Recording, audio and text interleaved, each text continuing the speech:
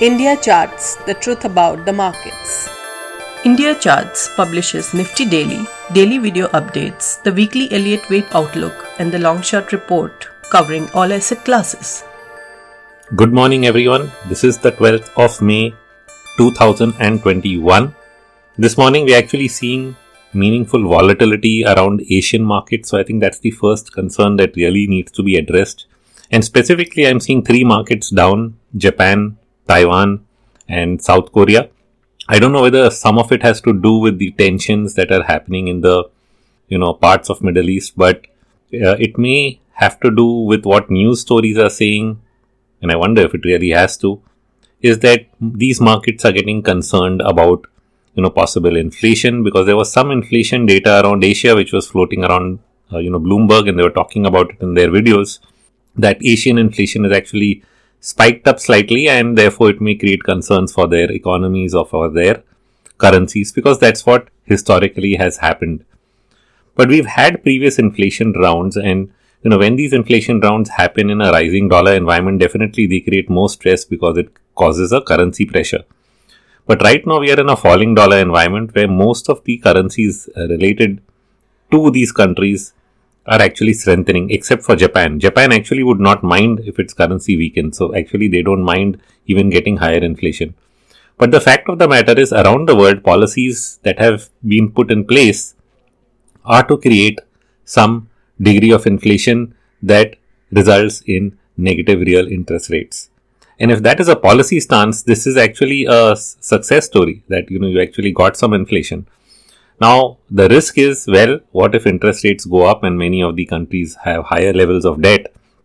Then what these countries are going to really be doing is they're not going to be raising interest rates aggressively, because they've already, made it very, very clear that their policy stance is to maintain negative real interest rates, because that would help them bring down the debt to GDP ratio by an actual expansion in the denominator of that calculation, which is debt is on top and GDP is at the bottom. And when you're dividing by GDP, and if you increase nominal GDP just by increasing inflation, which means you're not producing more, but you've just increased the price of what you're producing, then your debt to GDP comes down. So that's the game that they're really playing.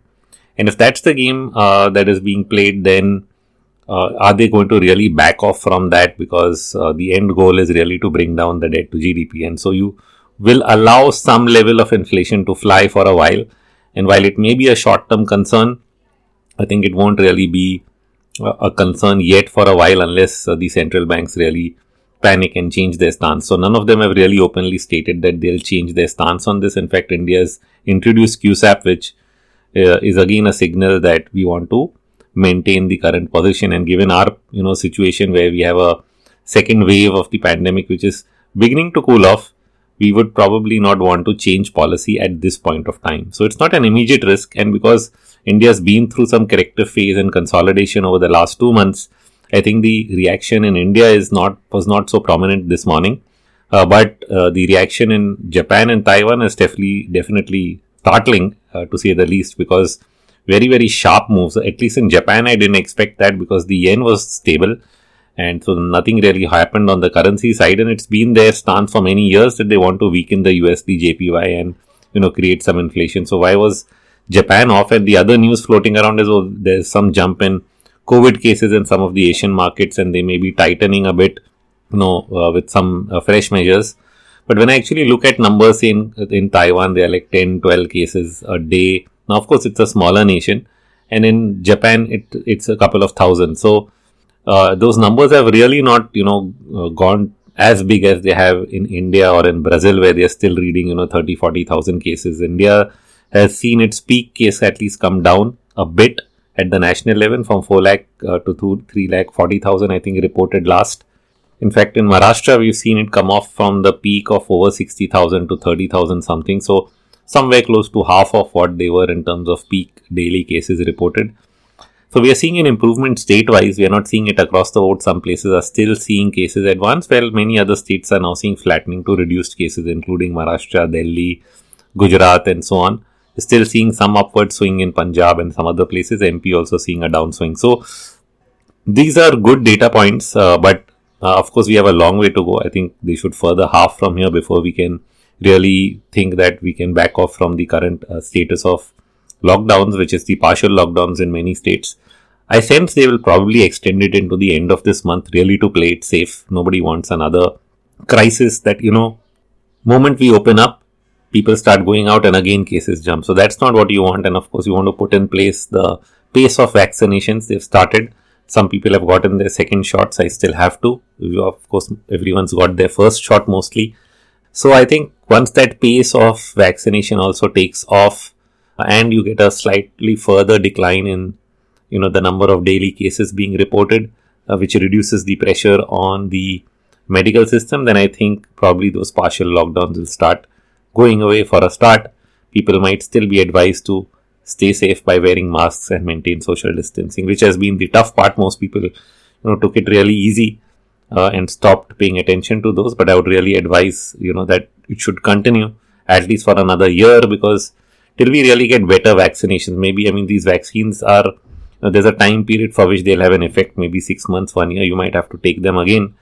And so by that time, I can only hope that we come up with something better, a better vaccine or a better shot, some sort of solution to this.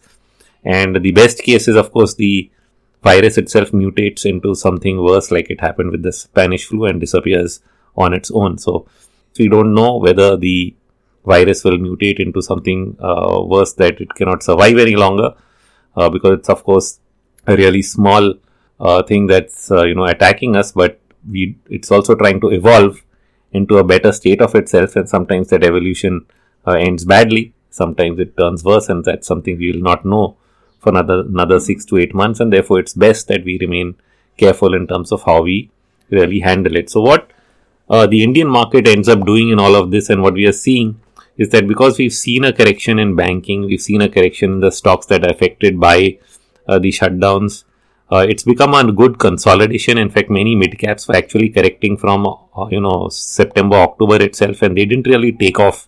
Even though the mid-cap index rose a lot, there are many stocks that went through long consolidation phases, and they're actually starting to rise now. So that's pretty interesting. And out of sectors that I like, we've seen the PSU index actually retrace, 50-60% of its gains from the pre-budget time.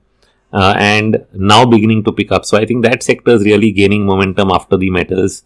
And even specifically today, I've talked about the PSU bank index picking up, because that has been lagging behind the PSU pack themselves, and that is also showing a pickup in momentum. So I think, so there are individual trades really happening in individual stocks and sectors that is keeping the momentum in the market alive, the interest alive.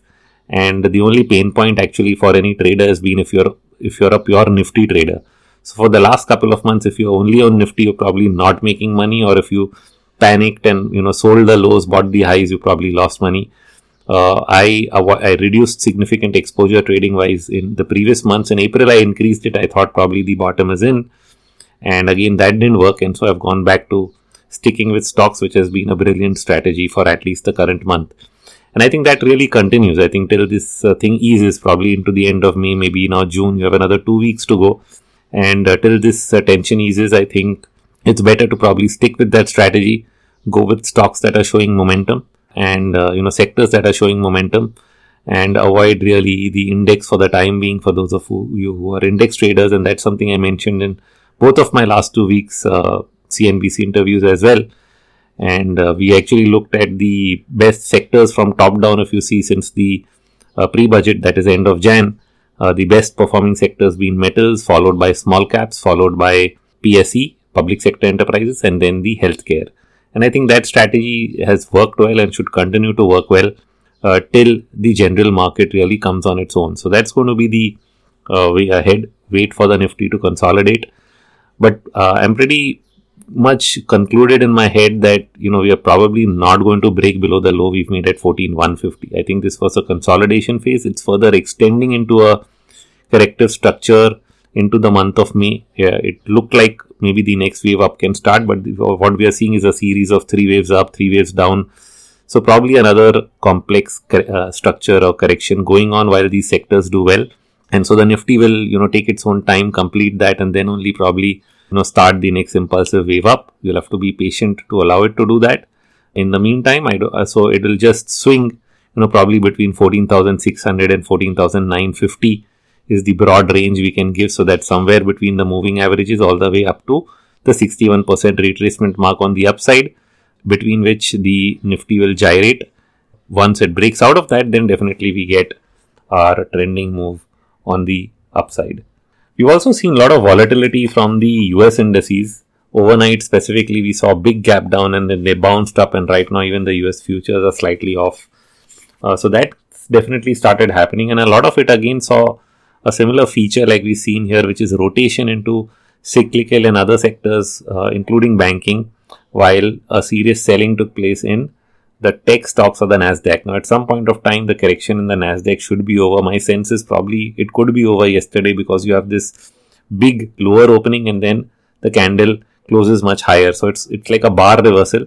Some people call it the belt hold, or there are many names for this, but essentially when prices gap down and then turn around and close the other side, a single day bar reversal can actually mark a important top or bottom, and in this case it could be that the Nasdaq seen its correction and should start picking up, albeit it might just be slow and steady, given that people are trying to shift out of tech into many other sectors that might benefit from the economic spending plans of the governments around the world. So that's what is really driving market sentiment. It's this shift away. So same shift in India we can say between say FMCG, and I was having a chat yesterday where I have more or less avoided that sector. It's been the best performing of the previous time period, but now just like between 2003 and 8 when the market economy picked up, the FMCG sector, which is typical defensive, actually didn't perform meaningfully for that time period. Even though prices didn't decline much, they remained in a range for many of the stocks in those sectors.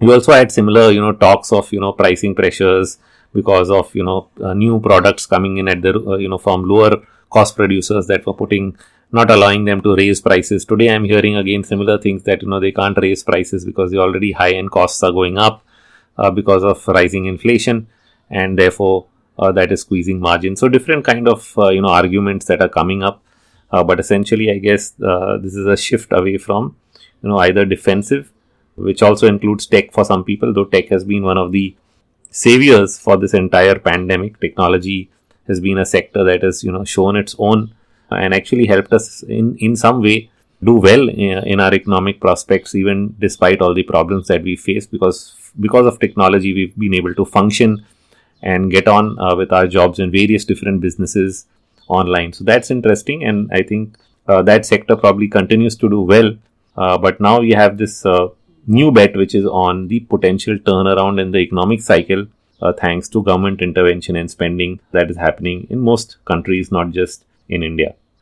In the very short term though, the only risk may be of any short term bounce that the dollar does. If it causes any reaction, it could be the metals actually see a good near term pullback, which is good because many of them have seen their RSI stretch into the 80 plus range, which is 85 to 88, and many of them initially it was only Tata Steel, and now it's many others which have rallied in the last 10 days, pushing their daily momentum indicator into closer to the overbought zone.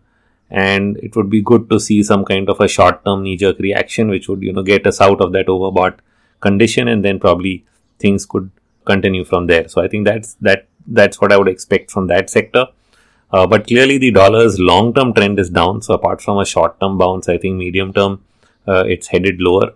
That's pretty clear now on the charts. Any bullish opinion on the dollar index, I would probably reject. You can clearly see that across the board. If you look at multiple currency pairs, you can actually see the USD weakening against each and every currency. And so it's not just the euro, it's everything from the Australian dollar to the Indian rupee to the SGD, Singaporean dollar.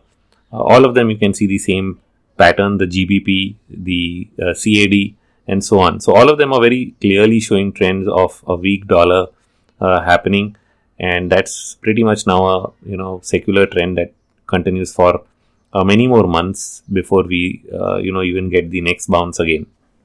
The only asset that's been a laggard that I do hope has probably bottomed out now in March and should slowly pick up is the precious metal space, gold and silver.